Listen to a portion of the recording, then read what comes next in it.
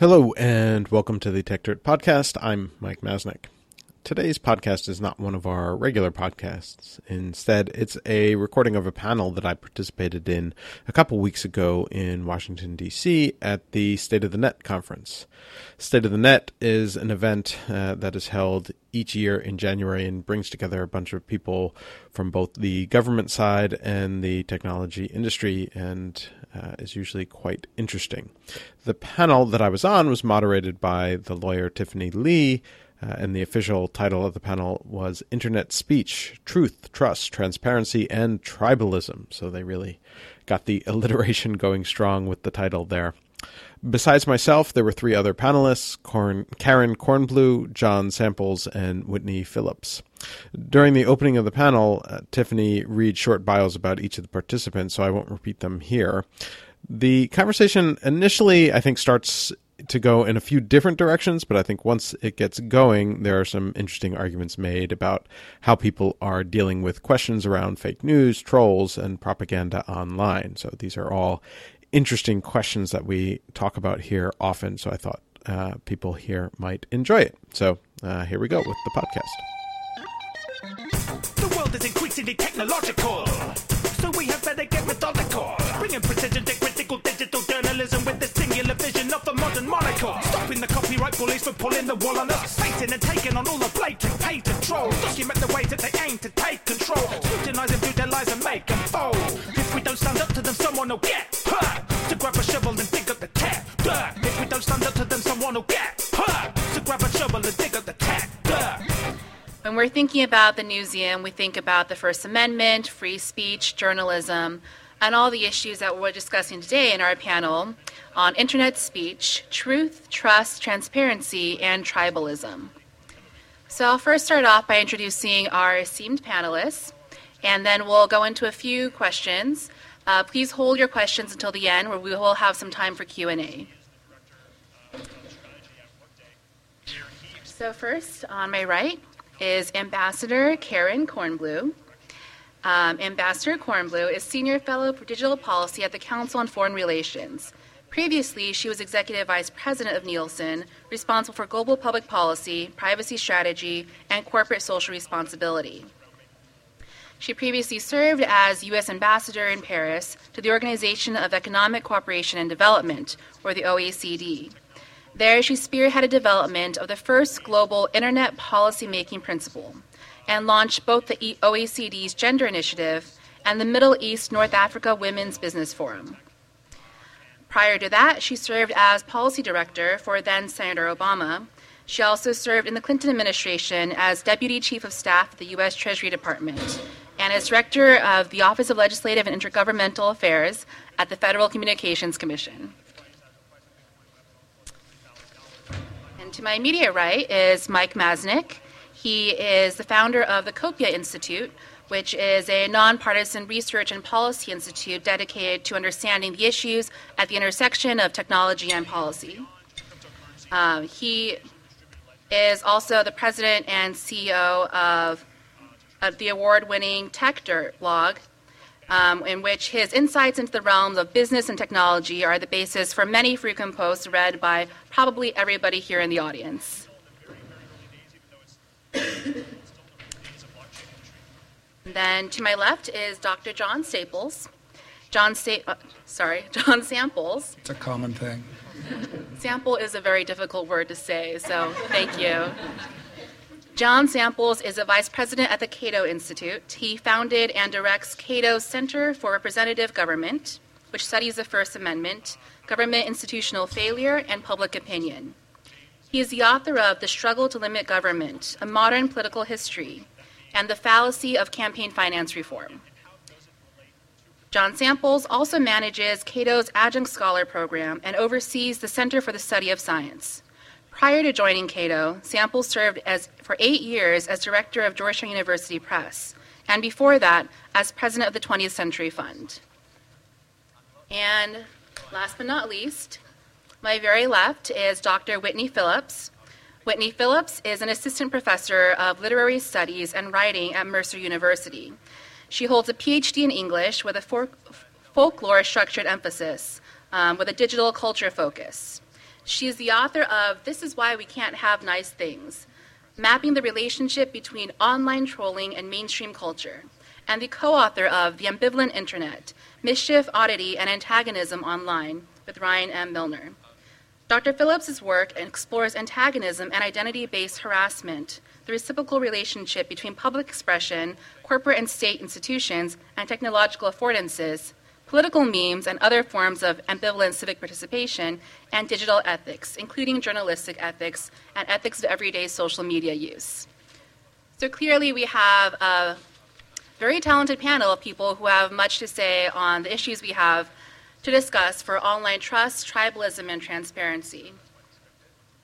And as a brief bit of background, the impetus for this panel is really our the cultural phenomenon where right now we have seemed to reach a sort of crisis of trust in what society considers to be true or accurate information. We have powerful tech platforms that help us or are designed to help us sort through information. However, those platforms may have inadvertently empowered some people to view information that they prefer, that only reinforces their biases, as opposed to information that is more neutral or allows for more of a traditional sense of media information sharing. So to kick things off, I think we can just start with any of you who would like to answer, but in general, in recent years, we've seen a decrease in trust in news institutions, in the institution of journalism in general.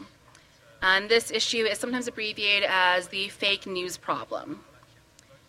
So before we discuss the possible solutions and possible ways forward, what are some of the reasons why we may have found ourselves in this position right now? I'm just looking at anyone. Okay, I'll start. In general, you've probably for the last 30 or 40 years, cyclically, you've had a decline in confidence in a lot of institutions. Federal government, first of all. I suspect as far as news institutions go, it's because you've had an increase in polarization. People tend to believe or not believe, and also, and to some extent, tend to have confidence in the federal government or not, depending on partisanship. And that's a result, ultimately, I think, of the fact that you've had a lot of sorting into two parties that you didn't have earlier in my life, but perhaps over the last 30 years or so. So, and maybe in the background, people believe there's just so much that government is about a lot of things, and the price is very high, so they're willing to pay a high price in terms of a fight. You know, they can't bear losing, and that's the whole background to it, I would think. So in addition to partisanship, anyone else have? I think there are a few different things, and obviously, I don't think there's any one single answer as to why any of this is happening. There's a whole bunch of different variables, but one thing that I think is definitely true and maybe hasn't gotten that much attention among the other ideas that people have brought up is the fact that a lot of the news organizations in particular have really struggled to sort of understand how to adapt to the internet itself, and have sort of rushed around from idea to idea, sort of chasing after what they think is the solution to whatever the problem they think they have is, whether it's an older business model of subscriptions going away, or suddenly everyone rushing from this platform to that platform. One of the things that we've seen is all these news sources over the last few years in particular sort of rushed to Facebook as sort of like the solution to getting attention and potentially getting money. And then Facebook sort of incentivized very much this idea of, engagement, so try and figure out ways to engage, and people sort of went with that. And that's changed over time too. In the early days it was, you went with sort of the pure did this happen? Click here to find out kind of clickbait. And then Facebook said, that's no good and we're not going to promote that. So then everyone sort of changed. And it's just been this constant chasing of, how do we work with this particular platform to get scale, as opposed to how do we grow an audience that actually comes to us directly or is interested in us or is loyal to us. And so you don't have the same sort of community and loyalty that a local newspaper may have built up in the past through repeat interactions between the community and the reporters or the staff of the newspaper. And I think a lot of the publications are now sort of suffering from the fallout from losing that connection directly to the community that they're targeting. I don't know if you all followed, but in the World Economic Forum, Edelman always releases their trust barometer, and they did that again last week, and they showed trust just falling through the basement, just really in dangerous levels in the U.S. across the board. And my sense is that part of what's happened is there's been this leveling of news where people have this implicit understanding of what journalism is, and then there's been this propaganda dressed up as journalism, and it's borrowed trust from actual journalism, bringing that down while it comes up a little bit. But what's interesting is that in the Edelman Trust Barometer, there seemed to be a little bit of a reversal. They broke out social media from journalism, and journalism had gone up a little bit. I mean, still not at the levels you'd want. And social media had gone down to near a 6-year low. And what's really interesting is we're still getting all this information about fake accounts, fake tweets, fake news, and it'll be interesting to see what happens with that going forward. But one of the things that I like to see, I know the platforms are grappling with this and trying a lot of different ways to separate out journalism without deciding what's true and what's not, as they say. But one of the things you can look at is the practice of journalism. I think we all have grown up assuming that journalism means that you've got a masthead, so you know who's responsible, and if there's an error, you go and correct it, and that there's a separation between fact and opinion. And so I think if we can more clearly label who follows traditional journalistic practice and separate that out in some fashion. So on trending, you don't see organizations that just traffic in opinion and have no real masthead. I think you can do something to correct that.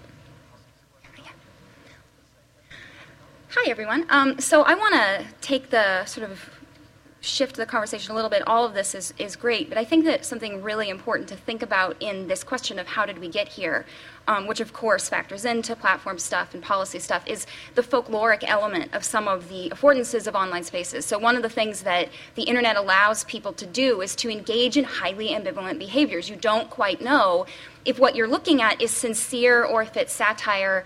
My co-author and I have theorized that. We talk about it. It's an old internet axiom called Poe's Law, where you just don't know if someone is joking. And so what that does, when you have all these people sharing and amplifying on social media information, memes, and other content that they may or may not actually believe, that puts journalists in a very complicated position where, by debunking a hoax, for example, Pizzagate, where Hillary Clinton was said to be running a child sex ring out of the back of a Washington, D.C. pizza shop, that story, while traditional sort of journalistic interventions would be to debunk that story, for those who were forwarding the hoax as a hoax because they were deliberately trying to get under journalists' skin, all the debunkings did was take the story and make it into something so much more enormous than it would have been otherwise. And so correctives and basically strategies for responding, it can work for some audiences, but not all audiences who are deliberately looking to manipulate journalists and the broader media ecosystem. So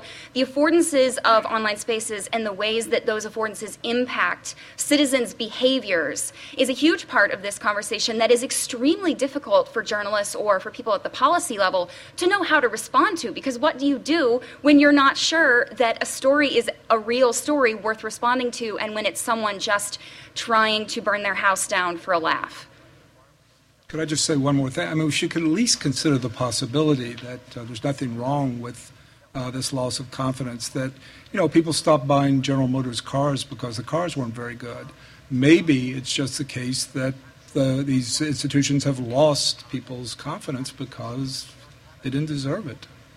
Yeah, I was going to say, related to that, there is a strong argument that concepts of media literacy and having people actually understand, how to look over news and determine whether or not it's realistic or not is an important skill that maybe people have not paid as much attention to. And so that is sort of the optimistic viewpoint of the situation that we're in. But if there is this continuing loss of trust, then maybe it leads to an end result of greater media literacy, as opposed to saying that like somebody else has to sort of step in and solve this.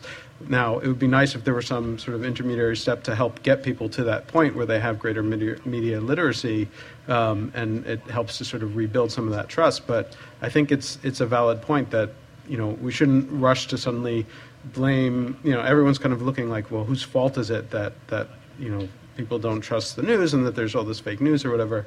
You know, if more people were actually willing to think critically about the stuff that they read, then hopefully that wouldn't be as big a problem. Sorry. I sort of take objection when people blame the victim, and I want to say that I think Here, the victim is. the victim is users, is readers, is citizens. Maybe we need some more public education. I'm certainly not against media literacy, but what's going on right now is a great deal of fraud that is purposely intended to confuse people. And if we ignore that, I think we ignore a big piece of the puzzle. And if we say it's just natural filter bubbles and people are paying attention, I mean, the reason that an InfoWars or one of these sites from Macedonia dress themselves up to look like news is because they are trying to borrow from the trust that we have in traditional journalism. They assume that back there in the atavistic part of our brain, we kind of know to trust journalism, even if that's sunk quite a bit, more than if they spoke in their own name. And so instead of just saying, hey, I'm a guy from Macedonia and this is what I think, they dress it up to look like a piece of journalism. And I think that fraud is really dangerous. And if you just took a look at that New York Times article yesterday that talks about one company in Florida having 200 million fake Twitter followers that you can buy. I mean, there's a great deal of fraud that's happening that's convincing people to trust things that look like news as something other than what they are. Oh, a lot of people follow this. A lot of people think this is important. This looks like news. That looks like a person. It's not even a person. So before we jump to blaming readers, I think we need to take a look at how there's purposeful manipulation going on. I think that's fair. So it seems like we have a few different themes. One major theme is a loss of trust in institutions, whether this be journalism or other institutions. A loss of trust specifically in journalism and possibly online journalism. At the same time, we have this other issue of those bad actors who are fueling part of this problem, or possibly most of this problem. People who are misusing memes or using internet culture in order to generate this fake news. So it seems like two sort of different but similar and related problems. What are some strategies that could possibly work towards maybe solving either media literacy on the parts of the users and restoring trust, or addressing those bad actors? Has anyone seen good solutions or good proposals for either of those problems? So I'd like to talk about a general framework here because I think this is the basic issue. And in this area, I mean, this is an area that involves a great deal of political speech. And it takes place in forums in the future, and now may well be one of the major forums by which, maybe it already is, by which political speech goes forward. We have a sort of series of principles that have sometimes not been observed, but say for the last 50 or 60 years have been accepted in this area, which really are about a doubt about public actions, about government intervening in this area. But at the same time, it's the First Amendment isn't everywhere. There's a great deal of area for private governance in these areas. And so private governance, that public forums aren't everywhere. And these institutions we're talking about online are not public forums. They are not areas that the First Amendment applies to, and they're also not areas that are they're beyond the reach of government. They're private forums. So you will be talking about the people who own those forums, will be doing the governance. The other thing that there's a couple things that bother me. There's always the argument in areas like this there was with television and political speech, which is technology has changed rapidly. That's changed everything. Now we need something new like the FCC, or we need some kind of government regulation of, in this case, political speech. And I think we already see in this last year what would really be the nightmare here, which is private governance of these forums, which is, however, actually quite public in the sense that Congress or someone else bullies private owners into doing the policies they want, which then are beyond the reach of the First Amendment. You can't really bring a lawsuit against them. I think that's the concern. The issues of fraud and other things, those are things that those are the kinds of speech that private governors, the owners of these forums, can get rid of if they want to. They can also get rid of other speech if they want to, because they are the people that make the decisions. Whitney?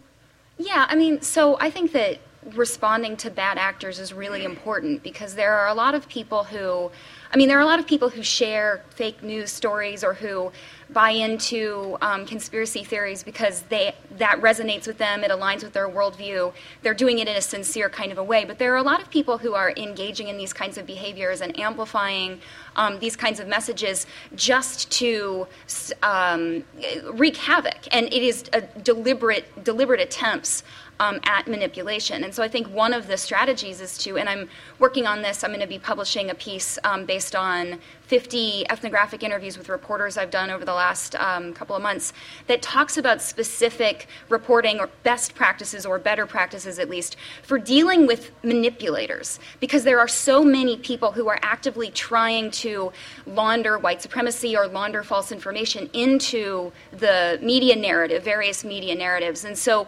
there has to be an effort to be able to identify what manipulation looks like and how do you respond to it in a way that does not make manipulators' jobs and days easier and better.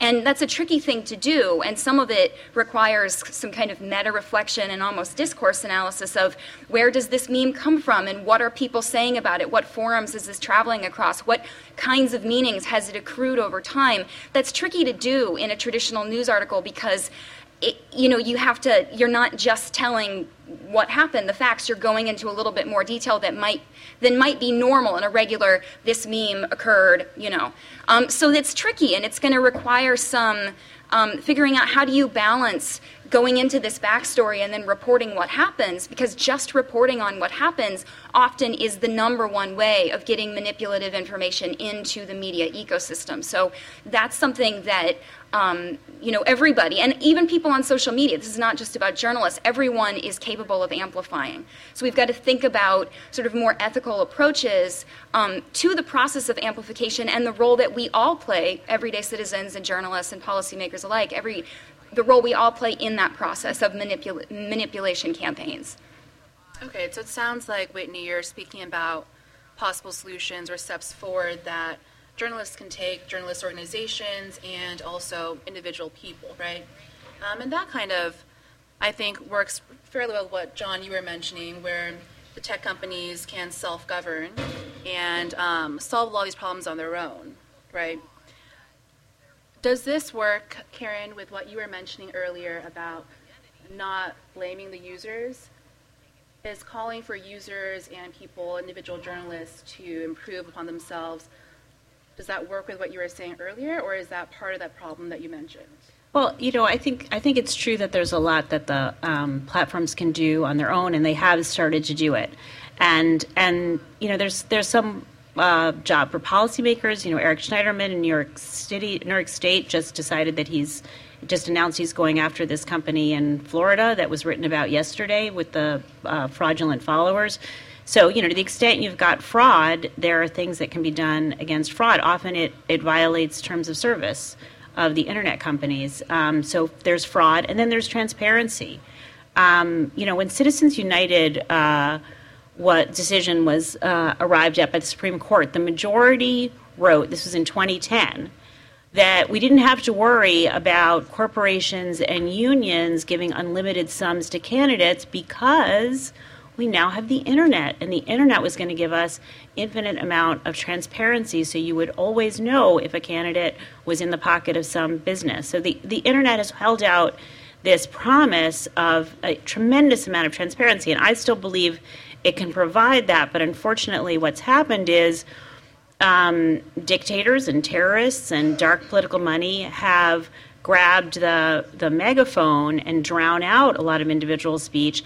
And this, again, they do it sort of hiding behind a curtain, so you can't tell that they're doing it. So I think we have to go back and introduce a lot of transparency. And obviously there's a bill in Congress. The internet platforms are grappling with how to introduce more transparency. But I think that's really imperative. In general, I certainly agree. Transparency is really important, and more transparency in a lot of these things will be really, really helpful. But to some extent, like the situation that just came out this weekend about the fake Twitter followers, like that was a form of transparency. It was reported on the New York Times, and a bunch of people ended up looking really bad because they had purchased all of these Twitter followers, and now suddenly, whether or not Schneiderman has any actual basis to go after them on, I'm not sure that anyone right now this week would be buying new Twitter followers from that company in Florida, just recognizing that anyone else who gets on that list is going to end up looking really bad in the long run. And so there's an argument that some of this, if it's outright fraud, then there's a reasonable space for whether it's state AGs or the FTC or whoever to go after them. If it's just slightly deceptive practices, if there is good reporting and it comes out, that it has the possibility of being fairly self-correcting. One other element on this, I'll tell a very, very quick story that just happened like a half an hour ago, which was that it amazed me about the whole question of like fake news and stuff. We had posted a story a couple hours ago about the whole 5G nationalization thing, which everybody here has been talking about. You heard about it, hopefully. And we went through the details of why it was never actually going to happen. And somebody responded on Twitter saying fake news to our post and linked to another story in which, the White House has denied it. And, of course, in our post we had mentioned that the White House has denied it and all this kind of stuff. And even that Twitter user from the avatar that user had, I assume that the person was not amenable to reason. But I still tried, and I just said, hey, did you actually read the post? Because we addressed that. And he came back and sort of was like, yeah, but blah, blah, blah, and all this stuff. And I said, yes, all of those things are actually in the post. Have you read the post? And he said, yes. And I said, well, then what was fake news in the post? And he says, okay, I'm deleting my tweet. Which, now, this may not be a regular occurrence, but it was a fairly amazing thing where, like, by actually engaging with the person at a somewhat human level, kind of, they were able to recognize that maybe, they shouldn't have jumped to this, like, fake news conclusion, and you could actually make a connection and get somewhere. Now, that is obviously sort of a one-on-one solution. It doesn't scale and doesn't take on people who are deliberately trying to mislead. But I think that, I do worry about the framing of like, the fake news debate as this sort of massive problem that lumps in all different kinds of things, from misleading stories to errors that get corrected to actually malicious players who are trying to mislead. Each of those are very different issues with very different responses and ways to deal with them. And yet, by sort of labeling them as this sort of large overreaching problem, people sort of try and jump in with these large overreaching solutions that tend to only solve a part of it and often make lots of other things much worse. So I kind of went all over the place with that. I've said that I think the owners of the forums are empowered here, but I think we also run a risk of thinking this is a lot easier than it actually is. And we tend to think of Pizzagate and all of that sort of thing, conspiracy theories. Do you remember a man named James Hodgkinson? Does anyone remember him? I don't know. Last year, on June 14th, he tried to kill the leadership cadre of the House of Representatives of the Republicans in Virginia. prior to that day, the months running up to that, he had been on Facebook, where he was a member of a group with the Time to Destroy Trump and Company, and then a bunch of related stuff like that. At the same time, he was an avid watcher of MSNBC and related channels. And his favorite movie was the documentary Inequality for All, featuring Bob Reich, a Berkeley professor. So my question for all of us, including me, it's pretty clear what the answer if you're a government official. You can't do anything about this guy on June 13th, 2017. If you're the head of Facebook or you make policy for any of those tech companies, on June 13th, what do you do about James Hodgkinson? That's the tough question.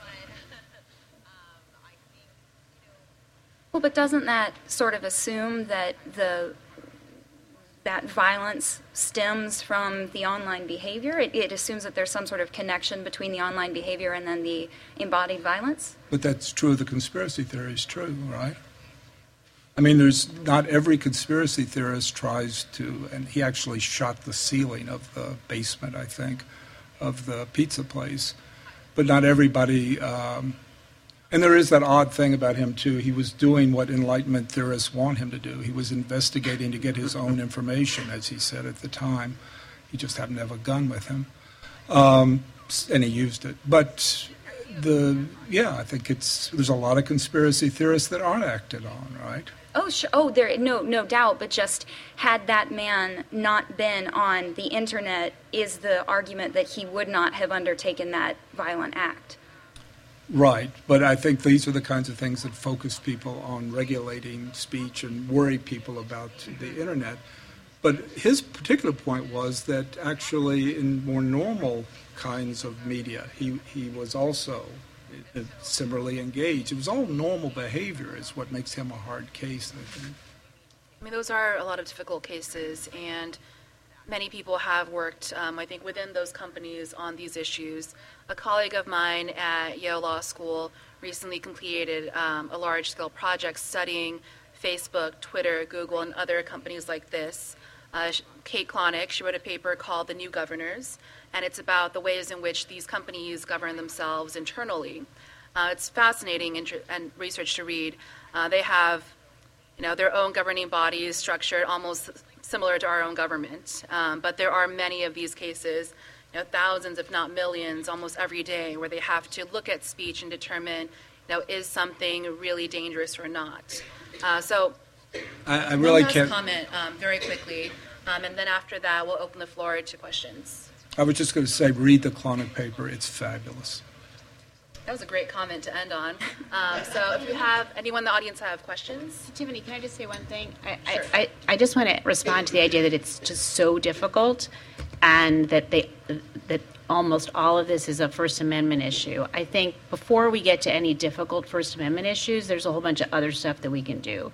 So just as a user, when you think you're talking to a person, you should be talking to a person. When you shouldn't be talking to a bot. Like that shouldn't be that hard. That's not a First Amendment issue. That's not a privacy issue. When you think you're looking at something that's a news piece that actually follows journalistic practices, it could follow, you could know. I mean, maybe you want to read something else, but you should know what kind of journalistic practices that follows. If you're looking at an ad, a political ad, you should be able to know, A, that it's an ad, that it's sponsored, and who's paying for it. Like, those kinds of things stop way short of any First Amendment problems. Those are things the platforms can do by themselves. If that's not possible, there are things that regulators could look at. But I think there's a lot we can do before we get into tough decisions where a platform is deciding what's true and what's not true. And then there's the whole hate speech problem. I mean, and then there's all of those issues, which they do when it comes to terrorism. And I think there are some tougher issues, but still there's a lot that can be done there. That's true. There are those easy cases and many things that could be done without having to determine, what is good speech. But yes, questions? Hillary, can you help? Hi, I'm Mark McCarthy with SIIA in Georgetown. And I want to pick up on things that I think the two of you, Karen and Mike, were suggesting, which is there are lots of different issues that are sort of scattered in and among what sounds like one issue. There was a great paper Dipayan Ghosh and Ben Scott just put out a couple of days ago, which I recommend to all of you, on disinformation campaigns on social media. And the conclusion is it's hard to tell the difference between a disinformation campaign and a regular advertising campaign. So here's one example of distinguishing issues. We need transparency. We need to know who's speaking or whether it's a person at all. But categorizing the speaker as engaged in fake news or disinformation is a totally different step. And so when you're thinking about regulation for transparency, you shouldn't be thinking about how to solve the disinformation problem. It would be like saying in the old broadcast world, what we need to do is make sure the FCC can figure out who's a Soviet agent who's impersonating someone who's contributing to a political campaign. I'm going to wonk out with Mark here for a second. So, you know what I keep thinking about is the payola rules. Payola rules in the broadcast world, where, for those of you who aren't 100 years old like I am, payola started in the radio days when a disc jockey would be playing a song because the musician or his manager was giving him a bribe. And that was deemed not okay, that you couldn't pretend to be airing it because you, the trusted disc jockey, thought this was a good song, but in fact were being paid off. And so rules were put in place that you had to disclose if somebody was paying you for some content. So on television, you know, which has its own very particular regulatory scheme that comes out of its own history, but still we had these debates about, gee, let's figure out if something is being sponsored or if it's organic. Then we said, let's disclose who paid for the ad, and let's make that searchable. And there are a lot of problems with that, but we had these societal debates that said this incredibly important medium is going to influence democratic debate.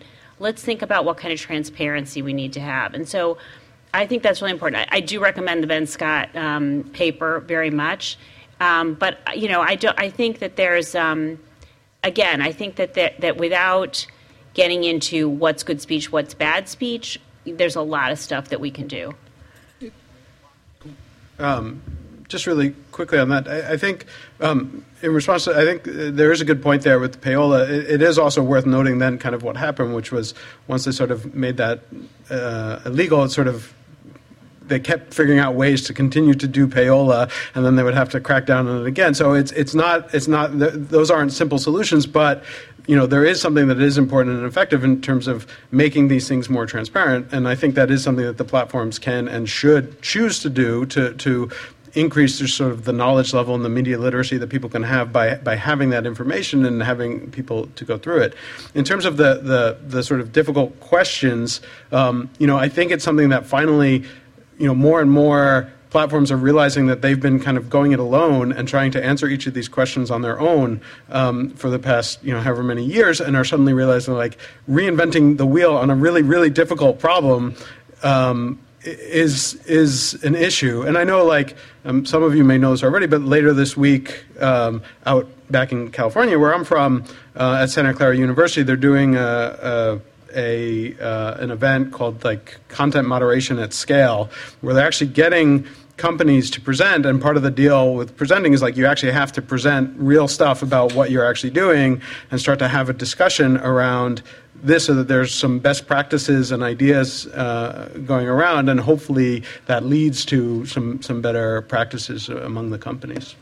I would like to make the point that there's a distinction between forcing disclosure of contributions or buying ads and forcing disclosure of the identity of people.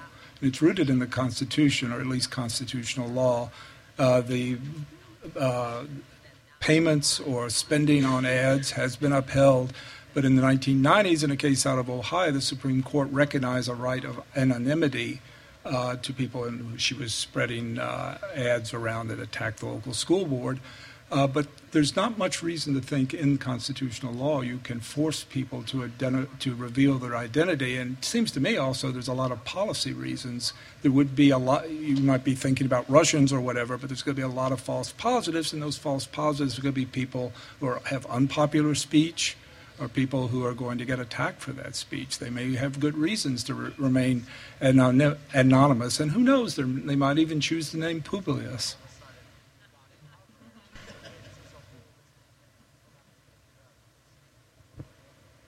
Hi, Steve Delbianco with NetChoice. Karen Kornblue, I think, made an excellent, simple suggestions that are workable for platforms that stop well short of censorship. But Karen, I wonder if you could expand on one element.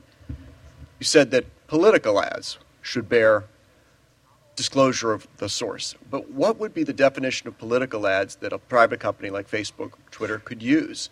Is it just ads regarding a candidacy, an election? Or how much broader does that get without falling way down a slippery slope into any ad that has anything to do with a public policy issue? That's a great question. And then it does get hard. So there are definitions in law already. So I think the Warner-Klobuchar bill uses just the definitions that are in law about how many days before a general election, how many days before a primary, do you say vote for, vote against, those kinds of things. So that's a no-brainer. But then what do you do about the issue ads? Because so much of what happened in the election was issue ads. And, the example that keeps sticking in my head is when they organized the Russian-linked groups, organized fake groups in Houston. There was Hearts of Texas, which was the Russian secessionist fake group, and United Muslims of America, the fake opposing group, and the Russian two fake groups organized competing rallies on a day in May in Houston in front of the Islamic Center. So Americans went out and rallied against each other, having been ginned up by these two fake accounts. That kind of disclosure doesn't necessarily work there. So I've been grappling with, that's of course, Steve, you always pick the great question. That's a really tough one. And I think some of the platforms are thinking, I know Twitter floated this idea of just being, I don't think they figured out how to do it, but should we be transparent about everything? If you're a page on Facebook, if you're an account, that's buying ads, should you have to reveal who you are in any case? Maybe that's where they want to go. But I think that is where it gets a little bit dicey. There's a bunch that's easy that we can do now, and then there's some tougher questions that they'll have to grapple with. Just one quick point. There's always trade-offs, and one of the things about disclosure is it's bound to, she mentioned tribalism, it's bound to increase tribalism, isn't it? Because people are going to judge everything by who you are rather than what you say. All right, I think we have a few more minutes. So I think I saw 2 hands. Can we get both questions in a row, and then the speakers can choose how to answer? Hi, Amy Stepanovich from Access Now.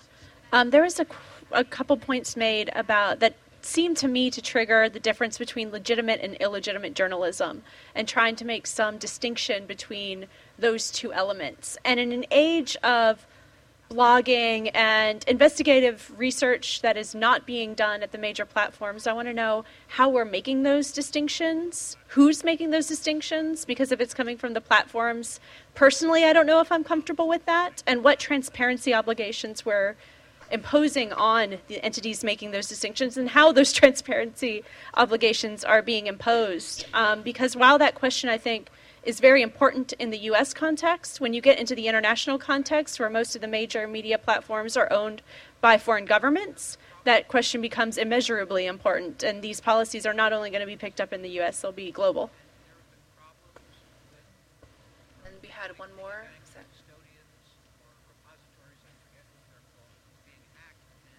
A lot of journalists today. I work for the Committee to Protect Journalists, and I think that one of the things we hear a lot about is the need for transparency from these companies, and yet, they're routinely are not providing access to lists of content or accounts that are removed under efforts to combat various things like hate speech or countering violent extremism or fake news or whatever the issue du jour is. So how can we put more pressure on them to open up the list of accounts and content that are removed under these efforts so that they're subject to independent audit and review?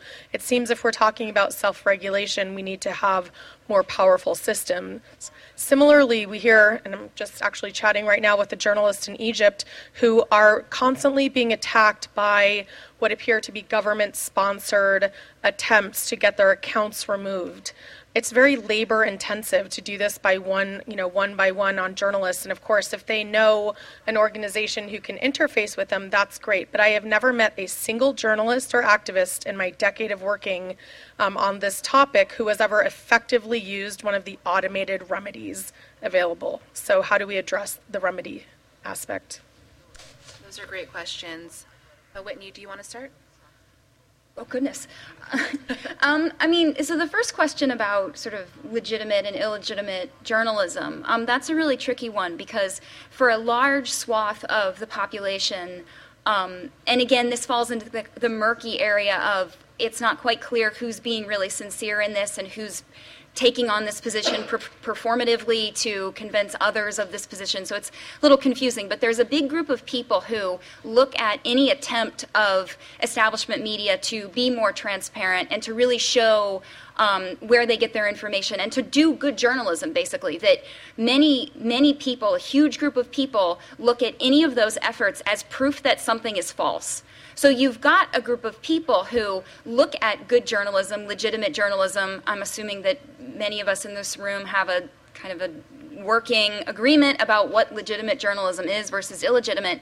But when you're talking about groups of people who have a totally inverted worldview about what counts and what doesn't, solutions on one side are only going to prove to be poisons on the other and vice versa. So, if you are more careful and transparent about your sourcing, for example, in a particular conspiracy theory, that is only going to drive the conspiracy theory deeper because then you need a conspiracy theory to rest your conspiracy theory on, and then it's conspiracy theories all the way down. And that becomes very difficult to try to respond to with legitimate journalism because where do you even start with that if the second that you open your mouth to say something happened in the world and is true, that's proof that it didn't. How do you respond to that effectively? So I think that already makes distinguishing just the question of legitimacy and illegitimacy tricky because for different people, those two concepts are totally inverted. People are not speaking the same language about that. So that's incredibly tricky. To the second question, in this research that I did, one of the things that became really clear was that harassment of journalism, whether it's state-sponsored or individuals, that attacks against journalism is a really effective way. It's sort of a narrative Trojan horse. It's a really effective way to bring misinformation into the news cycle because if you have attacks against journalists, well, what often happens is that then there are more stories about those attacks against those journalists. And so then the manipulation campaign or the attack, it gets more attention, more people brought to the fold, more stories about it, more stories about those stories.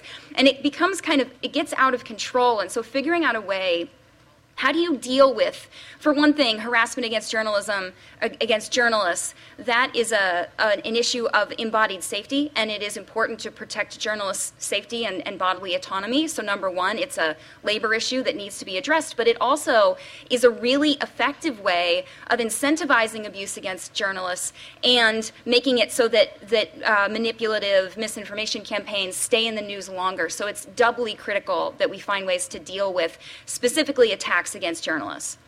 That's a lot. Sorry. That was great.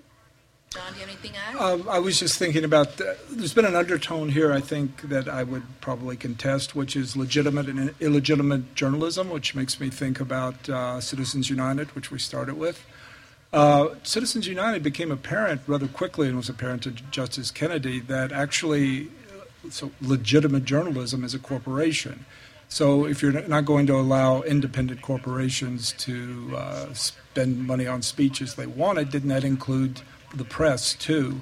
My point here being, I think I wouldn't lean too heavily on the difference between legitimate and illegitimate journalism because what she said is correct for people outside this room, many of them, well, around 60 million of them. It doesn't seem to be a distinction that holds much difference.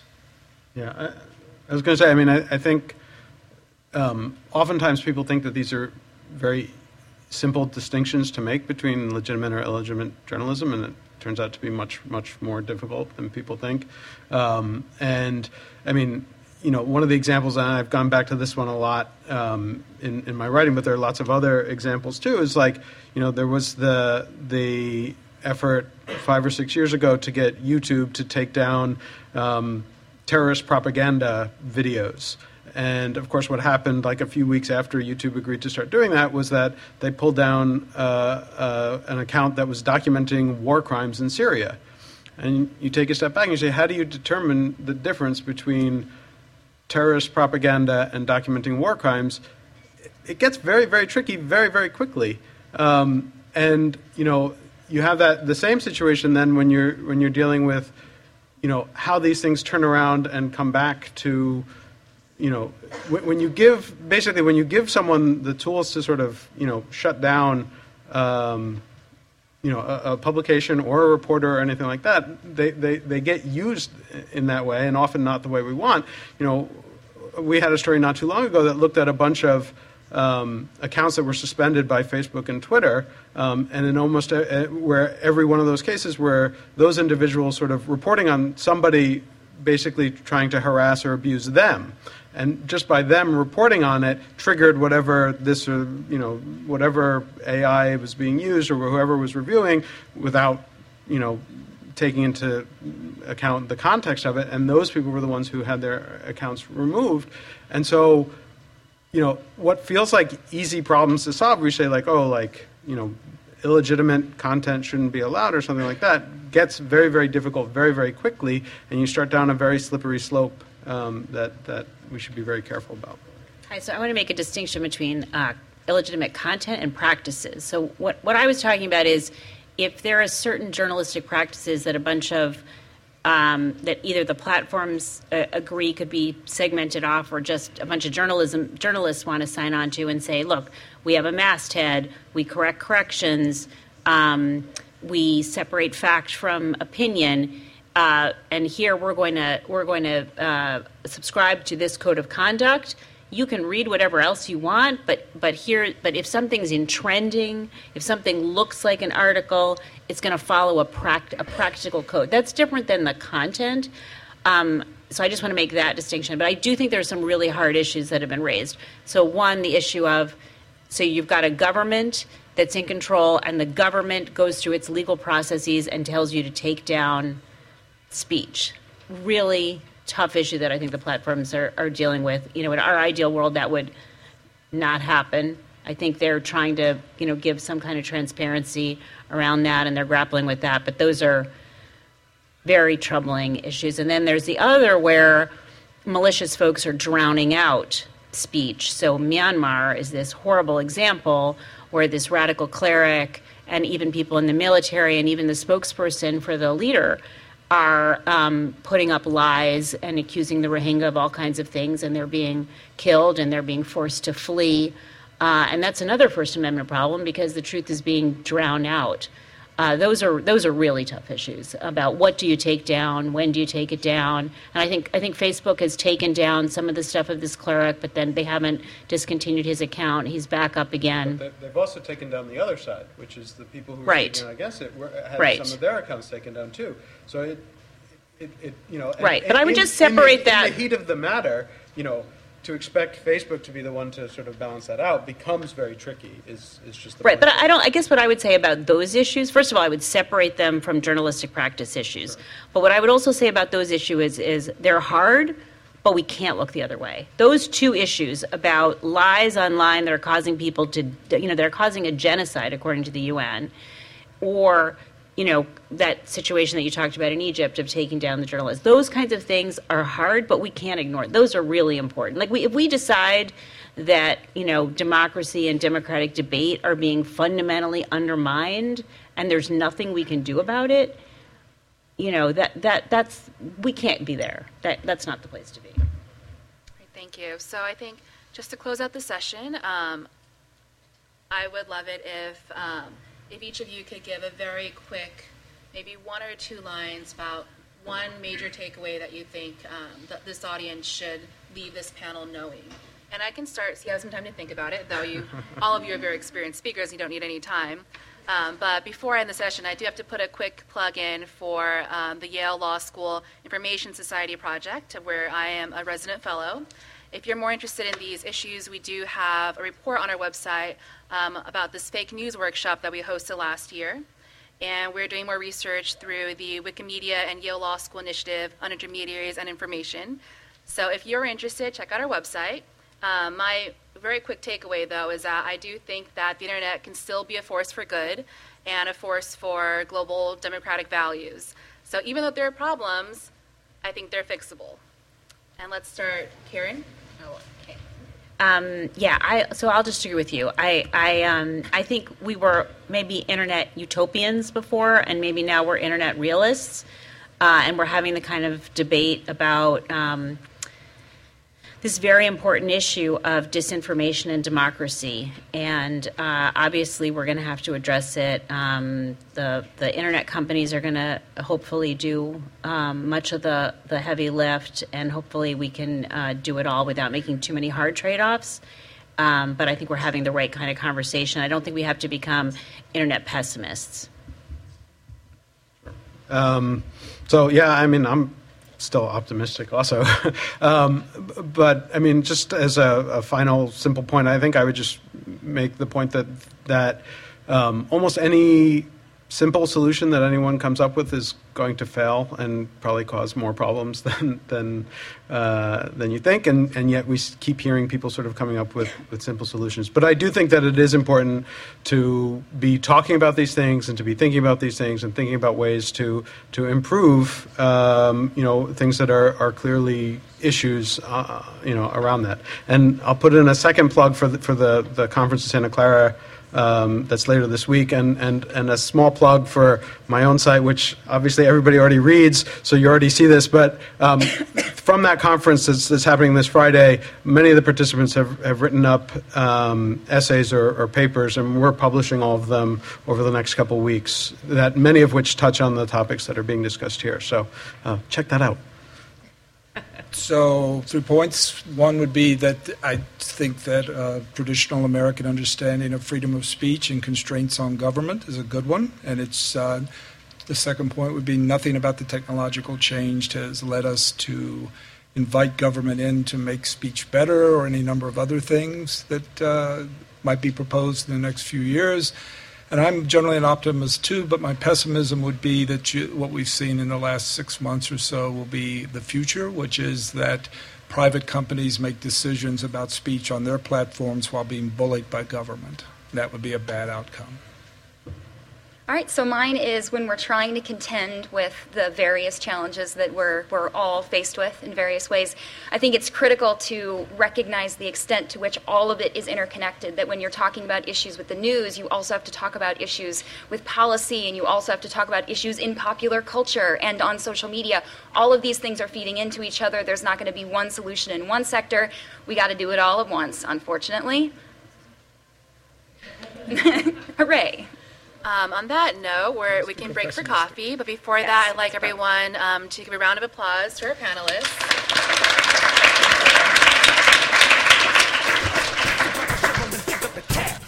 If we don't stand up to them, someone will get